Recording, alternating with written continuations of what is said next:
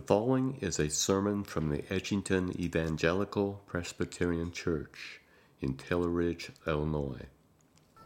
I'd like to invite you to open up your copy of the Scriptures with me to Genesis 35. We are continuing in our readings of the book of Genesis and the life of Jacob. Somebody has asked me, are you preaching a Mother's Day sermon today? To which my answer is, in one sense, no. In another sense, yes, because there is a mother in the text today, actually doing something quite nurturing and lovely that we'll see, but also at the same time tenderly and somewhat sorrowfully as well. But not necessarily a Mother's Day sermon, though for sure the theme is present. We are continuing, as I said, in the book of Genesis and in the life of Jacob, Genesis 35, and we're actually drawing this series to a close. Next week, Lord willing, is our final sermon in the series, Generations of Grace, Isaac and Jacob. And for as much as our attention has been on the life of Jacob, because that's really where the text very much focuses, this whole time, Isaac, Jacob's father, has continued to live in his homeland, but been very much not the subject of our attention. But he's going to return to our attention, actually, this morning at the end of Genesis 35, because the close of this chapter, Genesis 35, brings to a close this great era of redemptive history in the book of Genesis that we call the patriarchal period, which runs really from Genesis 11 and 12 through Genesis 35, 36. And that grouping of chapters is what we call the patriarchal history of the book of Genesis, where attention is on the patriarchs Abraham, Isaac, and Jacob and their families and the promises that God has made to them. But we're going to narrow down our context a bit as we focus, again, as I said, on Jacob. Last week we saw in Genesis 34, really, quite honestly, a truly disturbing passage of Scripture, wasn't it? If you were with us, a really difficult chapter. And at the end of that difficult chapter, we were wondering what could possibly be left for Jacob, the so-called man of God, this patriarch of the faith. And the reason why Genesis 34 was such a difficult chapter was because if you peek back at the end of Genesis 33, God had called Jacob to go back to a particular place called Bethel. And Jacob was on the way there, but he stopped about 24 hours short, staying at Shechem rather than going all the way to Bethel. And there at Shechem, Genesis 34, disaster falls upon his daughter, really his whole family, an entire city. Disaster falls upon Shechem and the household of Jacob, seemingly all because Jacob failed to obey God all the way. So if you're looking at Genesis 35, in the beginning of it, it's time to finish the journey all the way back to Bethel and ultimately to go home. So if Genesis 34 represents the abject spiritual failure of the patriarch Jacob, Genesis 35 stands as a testimony, listen to this very importantly, that the good news of God's grace and the good news of God's covenant, his blessing and keeping of his people, is not conditioned on their performance. If God would bless us and keep us only in accord with our performance, every one of us would be lost. Especially Jacob. Especially me and you. And yet, God's grace and the promises of his covenant are so gracious that his grace to us is not conditioned on our spiritual performance, but rather his promises and grace. So, Genesis 35 is refreshingly full of grace. It's full of grace for sinners, even though it is also full of tears. We're going to see that together. So if you've got your Bible ready in Genesis 35, let's pray together. O Lord our God, we bow now in your presence, thankful that you have called us, thankful that we have sung your praises and heard again the assurance of the gospel. And we pray now, Lord, that as we sit under the authority of the reading and proclamation of your word, that you would make all of our hearts ready to hear, that you would make our minds receptive to the truth of your word, and indeed our wills ready to be conformed to the obedience of your command. Oh Lord, we are a people much in need of grace and help today. And so send forth through your word by your Holy Spirit that grace which we are so in need of through your Son, Jesus Christ our Lord, in whose name we pray. Amen. And now hear the word of God, Genesis 35. We'll be reading the whole of the chapter. Genesis 35. This is the word of God. God said to Jacob, "Arise, go up to Bethel and dwell there. Make an altar there to the God who appeared to you when you fled from your brother Esau." So Jacob said to his household and to all who were with him, "Put away the foreign gods that are among you, and purify yourselves and change your garments. Then let us arise and go up to Bethel, so that I may make there an altar to the God who answers me in the day of my distress, and has been with me wherever I've gone." So they gave to Jacob all the foreign gods that they had and the rings that were in their ears. Jacob hid them underneath the terebinth tree that was near Shechem. And as they journeyed, a terror from God fell upon the cities that were around them, so that they did not pursue the sons of Jacob. And Jacob came to Luz, that is Bethel, which is in the land of Canaan, he and all the people who were with him. And there he built an altar and called the place El Bethel, because there God had revealed himself to him when he fled from his brother. And Deborah, Rebekah's nurse, died, and she was buried under the oak below Bethel. So he called its name Allon Bakuth. God appeared to Jacob again, and when he came from Paddan Aram and blessed him, and God said to him, "Your name is Jacob. No longer shall your name be called Jacob, but Israel shall be your name." So he called his name Israel. And God said to him, "I am God Almighty. Be fruitful and multiply. A nation and a company of nations shall come from you, and kings shall come from your own body. The land that I gave to Abraham and Isaac I will give to you, and I will give the land to your offspring after you." Then God went up from him in the place and where he had spoken with him. And Jacob set up a pillar in the place where he had spoken with him, a pillar of stone. He poured out a drink offering on it and poured oil on it. So Jacob called the name of the place where God had spoken with him Bethel. Then they journeyed from Bethel. When they were still some distance from Ephrath, Rachel went into labor, and she had hard labor. And when her labor was at its hardest, the midwife said to her, "Do not fear, for you have another son." And as her soul was departing, for she was dying, she called his name Ben-Oni, but his father called him Benjamin. So Rachel died, and she was buried on the way to Ephrath, that is Bethlehem. And Jacob set up a pillar over her tomb. It is the pillar of Rachel's tomb, which is there to this day. Israel journeyed on and pitched his tent beyond the tower of Eder. While Israel lived in that land, Reuben went and lay with Bilhah, his father's concubine, and Israel heard of it. Now the sons of Jacob were 12, the sons of Leah, Reuben, Jacob's firstborn, Simeon, Levi, Judah, Issachar, and Zebulun. The sons of Rachel, Joseph and Benjamin. The sons of Bilhah, Rachel's servant, Dan of Naphtali. And the sons of Zilpah, Leah's servant, Gad and Asher. These were the sons of Jacob, who were born to him in Paddan Aram. And Jacob came to his father Isaac at Mamre, at Kiriath Arba, that is Hebron, where Abraham and Isaac had sojourned. Now the days of Isaac were 180 years, and Isaac breathed his last, and he died and was gathered to his people, old and full of days, and his sons Esau and Jacob buried him. Amen. The grass withers and the flower fades, but the word of God abides forever. Do keep your Bible open there in Genesis 35. Well, I'm sure that you're quite familiar and even have memorized this famous line from John Newton, who wrote one of our favorite hymns, Amazing Grace. He says there towards the end, "Grace has led me safe thus far, and grace will lead me home." Grace thus far, and grace all the way home. And that really provides something of an outline for this chapter, because this chapter divides itself neatly into two parts, as we remember that Jacob is on his way back home.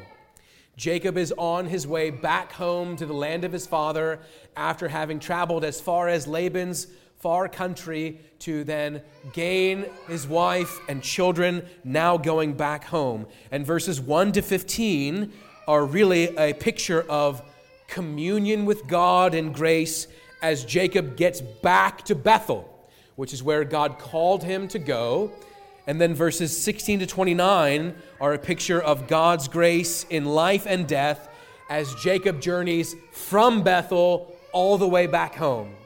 So Jacob is on the way to Bethel where he has been called, and then beyond Bethel all the way home, because grace has led me safe thus far, and grace will lead me home. So this first part is a picture about communion with God in grace as God has called Jacob to go back to Bethel.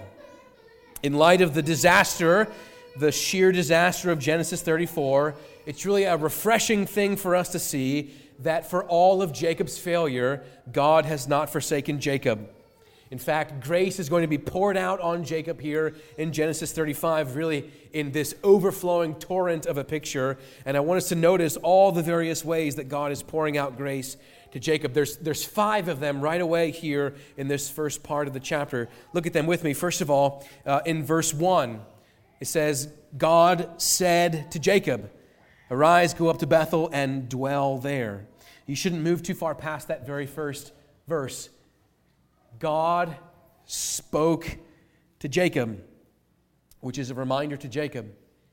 Jacob, God is not through with you. God is not done speaking to you. God is not done revealing his purposes for you and for your life. God is still speaking to Jacob. God has claimed Jacob to be his own, and God's word coming to Jacob is a mark of sure assurance that God is for Jacob. Amidst all of Jacob's failures and missteps and sins, despite all of Jacob's sins, God is still speaking to Jacob, saying, "Arise, go up to Bethel and dwell there," which is effectively God saying to him, "Jacob, return to me.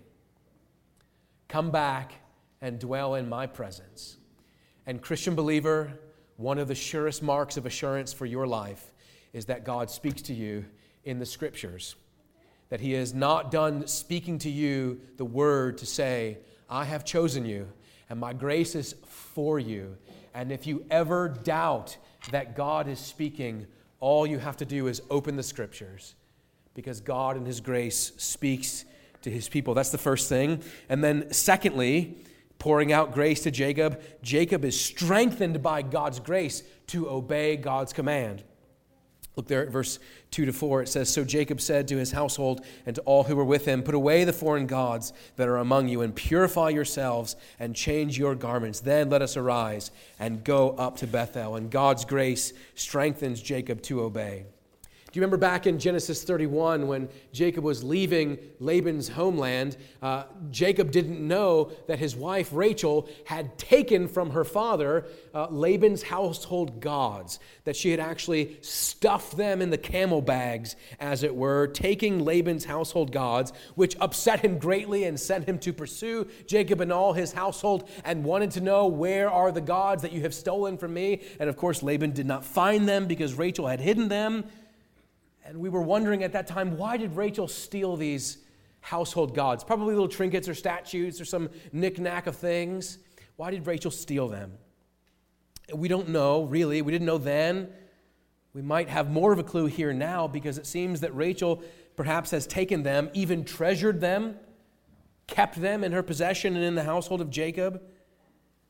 For all the motivation that we can't know, what we do know for sure is that Jacob says, it's time to put them away once and for all. Verse 2, it's time to put away the foreign gods. It's time to do some spiritual house cleaning to put away the foreign gods. What does this mean? This is deeply significant.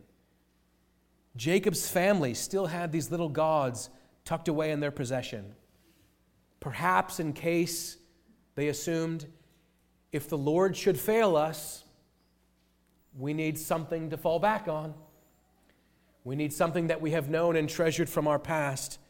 We need a safety net in case God's promises should be failed. And Jacob says, friends, it's time to be rid of them. Loved ones, it's time to be rid of our idols. So Jacob here, with strong leadership, a grace from God helping Jacob to obey, is a good word to us, is a good word to every single one of us this morning, that despite our profession of faith in Jesus Christ, it is possible for you, Christian believer, to cling tightly to a household god, to cling tightly to an idol, believing that they give you some kind of security. The New Testament is after this issue deeply when John says very tenderly, little children, keep yourselves from idols. And the reason why he says it is because we all have our idols. We all have our household gods.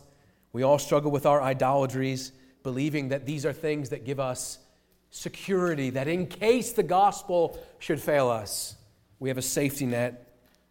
And Jacob is saying to his family, let them go. And the gospel is saying to you, Christian, let them go. Whatever they are, whether you think it's your physical health, your financial resources, your reputation or your standing, something that you look at and say, by this I am safe and secure. The Bible calls it an idol if you look to it and give it your worship and obedience. And Jacob says, let's clear the house of our idolatry and trust in the Lord alone. Our hands cling too tightly to these idols, and the gospel says, let them go. And God gives Jacob the grace that he needs to let go of these things which his family has clung so tightly to, and to let them go. And not just to let them go, but also, he says, purify yourself and change your garments. Not just release the idolatry, but be cleansed and renewed in the obedience of God through Jesus Christ. Not just taking off, but taking on a positive change. God is gracious to Jacob in leading his family in this way. Also, third, in verse 5, God protects Jacob. We can quickly see this. In verse 5, it says, a terror fell upon the cities because they did not pursue Jacob. Do you remember at the end of chapter 34, Jacob's real concern was that the people of God had aggravated the other nations such that they would come upon them and overtake them. And Jacob was truly worried about that threat. But there in verse 5 it says, God protected them. For whatever reason and in whatever way and by whatever means, God causes a terror to fall upon these other nations such that God protects his people from the nations. And in the words of Psalm 23, we could say, prepares a table before them in the presence of their enemies, and they are safe. Despite the real threats, grace in protection. Fourth, we can see there in verse 6 to 7 that God is gracious to Jacob as God meets with Jacob in worship. Look again at verse 6. It says, and Jacob came to Luz, that is Bethel, which is in the land of Canaan, he and all the people who were with him. And he built an altar and called the place El Bethel, because there God had revealed himself to him when he fled from his brother. Isn't it a beautiful detail there that Moses records this detail, that when Jacob came, all of Jacob's household was still with him, such that none were left behind, that God in his grace has protected all of the household. And what we find here is a description of Jacob's act of worship and sacrifice before the Lord, because back at Bethel, back in Genesis 28, remember Jacob had this incredible dream. We sometimes call it Jacob's ladder. We had this picture of a vision of a ladder and angels descending and ascending from heaven to attend to the Lord's servant with the promise that wherever you go and however far you stray, I will always bring you back home. Genesis 28 records that dream, and it happened at the place that Jacob called Bethel, the house of God. And Jacob has returned back to that same place. I wonder if you have special places that you think that God is especially present to you. That's what Jacob thought, to be sure, because God had met with Jacob there. And God said, this is the house of the Lord. And Jacob has come back, and Jacob knows that the place is special, but it's special because he had an encounter with God there, which is why he reaffirms the name of the place there in verse 7, calling it El Bethel, which, if you'd like a little bit of a Hebrew lesson, is somewhat redundant, because Bethel means house of God. Back in Genesis 28, Jacob called this the house of God, and the Hebrew prefix El is a word for God, and so when Jacob renames Bethel El Bethel, he calls Bethel the house of God, El Bethel, God of the house of God. You say, well, that's somewhat redundant, isn't it? God of the house of God. But listen to what one Puritan commentator says about this. He says, "The comfort which the saints have in holy ordinances is not so much from Bethel, the house of God, as from El Bethel, God of the house. The ordinances are but empty things if we do not meet with God in them." You see, what this means is that it wasn't the case that Bethel, as a piece of dirt, a geography, was special in and of itself, but that God chose that place to meet with Jacob there. Jacob would have certainly been tempted to think that God has abandoned me in my wanderings, but God is here saying, "Jacob, no, I haven't. I am meeting with you again. I am dwelling with you again here at Bethel." And you know what, Christian believer, there's something wonderful about that reality for you here, if you're paying attention to it. Here too in God's sanctuary, where God meets with his people. But you understand, it's not the windows, and it's not the plaster, and it's not the pew cushions. But it is the place where the God of the place meets with his people, which is why it's special. God of the house of the God. So this remarkable grace where God chooses to meet with his people, so that in the midst of their wanderings, when they have been tempted to think, God is not for me, they come back to the God of the house of God and hear him say, "No, I'm for you. I'm for you. I have not forsaken you." And as God meets with Jacob in verses 9 through 15, God appears to Jacob for this final time. In verses 9 through 15, there at verse 9, it says, God appeared to Jacob again. This is very significant and important, actually, because there in verse 9, this is going to be the final time that God is going to appear to Jacob. And actually, it's going to be the final time in the book of Genesis that God appears in this fashion altogether.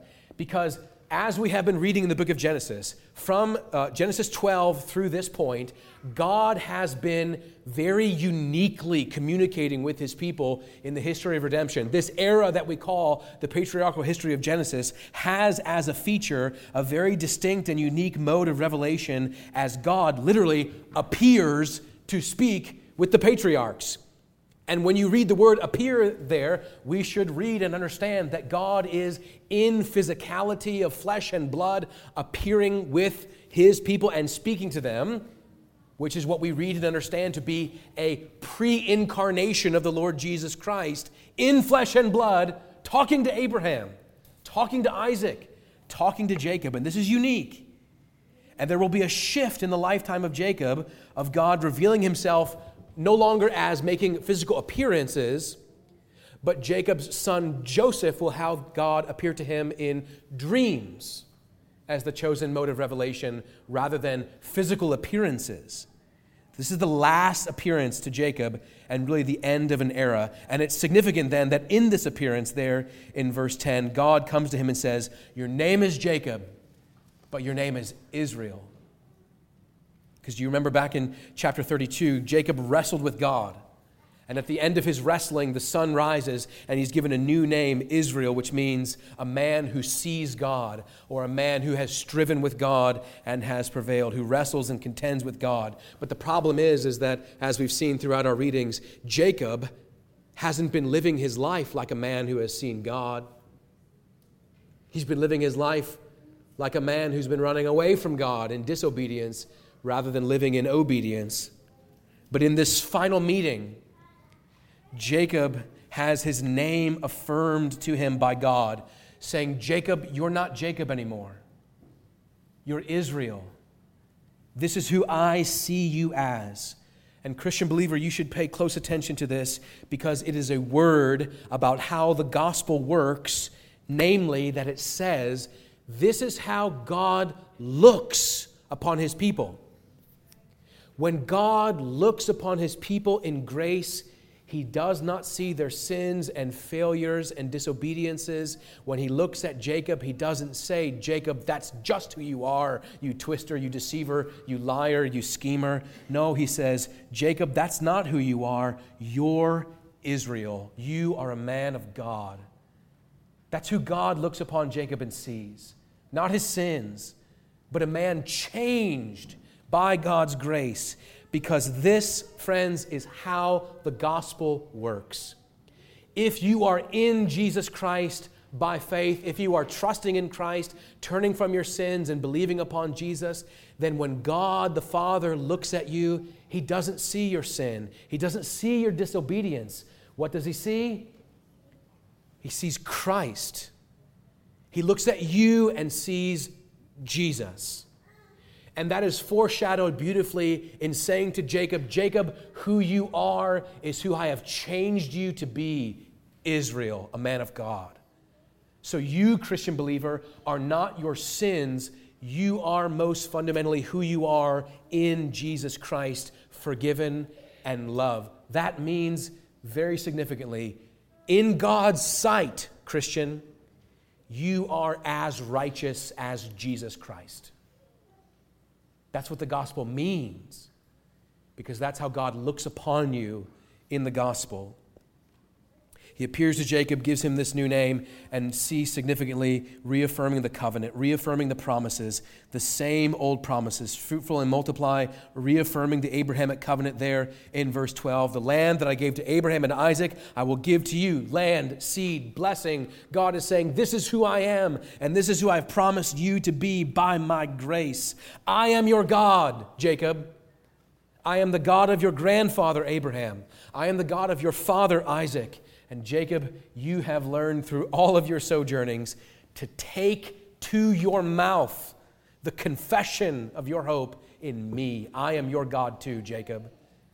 So too for the Christian believer, God is your God in Jesus Christ. His promises are yours. So this is all the ways that God is pouring out His grace upon Jacob. And from this, we would assume that if I have that much grace poured out on me, if I am so favored and so loved by God, then surely everything's going to go well for me from here on out, right?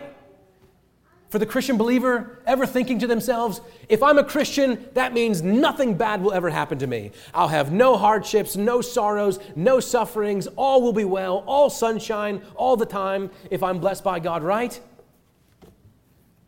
Surely not. And unfortunately, you know it all too well. Because though Jacob here is given endless blessing, he's not set on an easy way, because what remains in the chapter is 3 funerals and another disgrace. So we should see that Jacob has come to Bethel, grace has led Jacob safe thus far, and grace will lead Jacob home. Now God's grace in life and in death as Jacob goes from Bethel back home. Notice what happens. There is the death of Rebekah's nurse, so significant to the family that she's named here Deborah in verse 8, who's buried under the oak tree in Shechem, and that tree is given a name, Allon Bakuth, which means the oak of weeping. Jacob's household is in mourning and in grieving, and if it was grieving for Deborah, the grief increases there, because then Rachel, Jacob's beloved wife, dies in childbirth of Benjamin. Dying in childbirth. Now note her dying wish to call his name Ben-Oni there in verse 18. Call him Ben-Oni, which means son of my sorrow. So that she sees that this son is something of the fruit of a lifetime of sorrow, hardship, difficulty, son of my sorrow. But see this beautiful picture. Can you see it? That Rachel dies while bringing life into the world is a stark contrast and a beautiful one, isn't it? Rachel's life is extinguished from her as she brings life into the world. It's quite the theme for a Mother's Day, pouring out their lives, as mothers do, pouring out their lives to give life to their children, even at the expense of their own life. That's what a mother is. Self-sacrificing for the life of her children.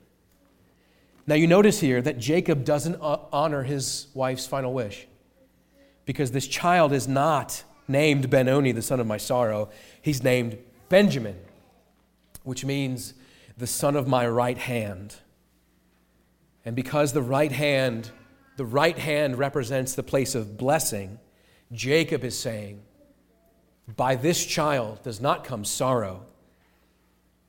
But even though this child comes, and by whose birth I am bereft of my beloved wife, still by way of this child, blessing will come. There will come blessing. You see, Jacob is so convinced of this that even in the midst of this tragedy of losing his wife, Jacob believes that God is going to work out a good purpose for him through this horrific loss. And you should look at that and see Jacob, and I hope that you should look at that and see and say to yourself, that's some kind of faith, isn't it?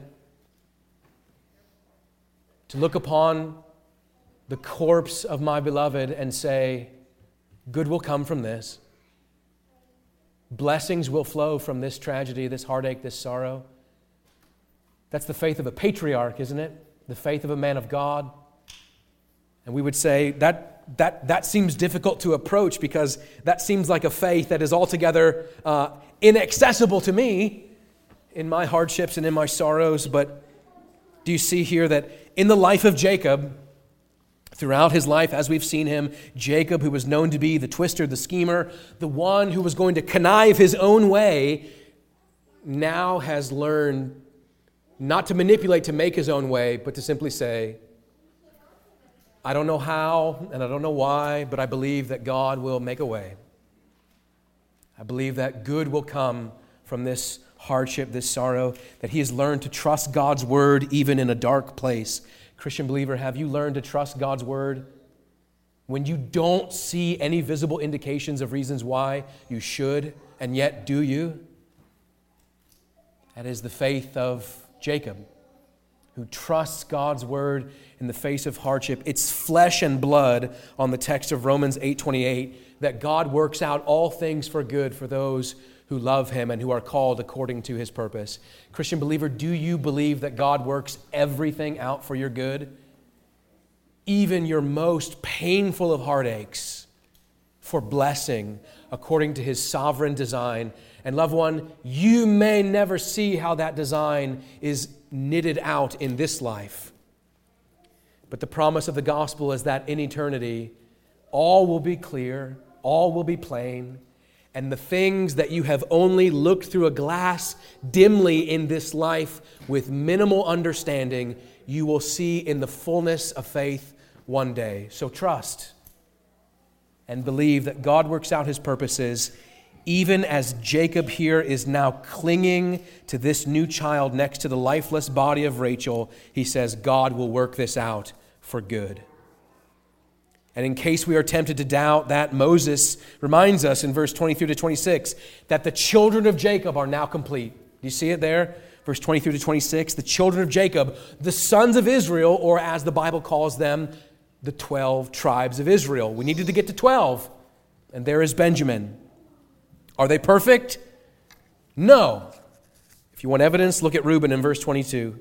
It's a reminder of the sin and wickedness that yet remains in the people of God, but in the midst of sin and sorrow, the purposes of God continue to work themselves out in the lives of his people. And do you see that this is the grand theme of all of Scripture, isn't it? That God's purposes work themselves out in accord with his sovereign will to reveal Jesus Christ, because it is by these 12 tribes and the one tribe particular of Judah that the Lord Jesus Christ is going to descend. God works out his purposes in all of history. And that brings us here to this final scene there in verse 27 as Jacob returns to his father's side. If you can remember back, or if you want to look back later on, the last time that Jacob was in front of his father, Isaac, was something about 2 decades ago. 20 years have gone by since son has been before father. And do you remember the last time that he was before his father? It was in the darkness of a room, and a father whose eyesight was failing him as Jacob was a young man deceiving and conniving and twisting to get Isaac's blessing. And if Isaac had failing eyesight all those many years ago, you could rightfully assume that Isaac's eyesight is completely gone by this point. And yet here is his son, returned back to him. And before Isaac stands, yes, his son, but now a man of God. He who left as Jacob is now returned as Israel. He who went away as schemer and manipulator is back as the one who trusts in the sovereign God, a man who has seen God and been blessed by him. And it is almost here now that the 180 years of Isaac's life has only now been fulfilled as his son has returned home with the blessing of God that Isaac had prayed that he would receive. He has indeed received, and most importantly, as Jacob returns back to Isaac's household, Isaac knows for sure and finally that the line of the covenant will continue. Seeing the children, seeing the grandchildren, knowing that God's promises will yet be received to another generation. Because you remember, Isaac was the promised son of Abraham, who in his great old age had a son, Isaac. Abraham, Isaac, Jacob. The story of the patriarchs is the story of the people of God and the line of God's promise that ultimately again culminates in the Lord Jesus Christ. So the text says, Isaac breathes his last, and he dies and was gathered to his people, old and full of days. And there is a reunion of sons in the burial of their father. Do you see what the Bible is saying about God's purposes and God's grace and God's promises and how it works itself out across the generations? This is a word of grace to the people of God, that our God is a God who keeps his promises. Our God is a God who works out grace in the midst of our distress, who redeems us from the pits that we find ourselves in and loves us and promises never to forsake us. And we should see in this especially a word of grace concerning the children of believing parents. On a Mother's Day, that's a good thing to see, isn't it? That it is a blessing to see the children of believing parents walking in the truth. And having confidence that God's word and promises will yet be received by another generation to say, my mother's God will be my God too. My father's God will be mine as well.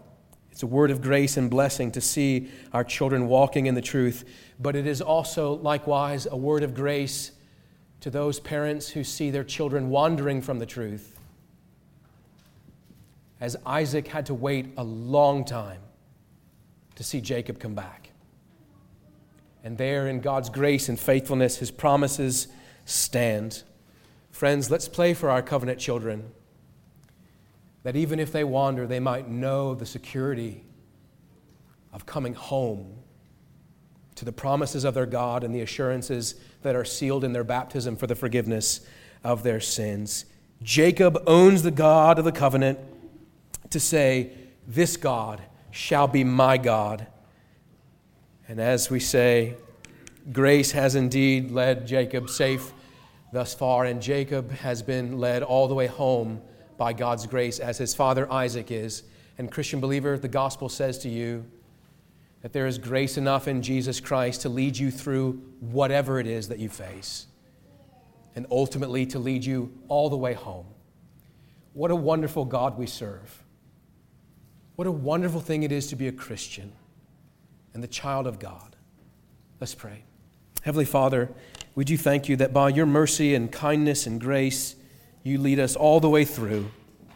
And so we pray that you would look upon us with mercy and grace and kindness, that we might confess in our generation, as our mothers and fathers have in theirs, your faithfulness, your grace, your truth. Bless us, Lord, as we seek to do so in our own time. And for the sake of our children, we also ask in Jesus' name, amen.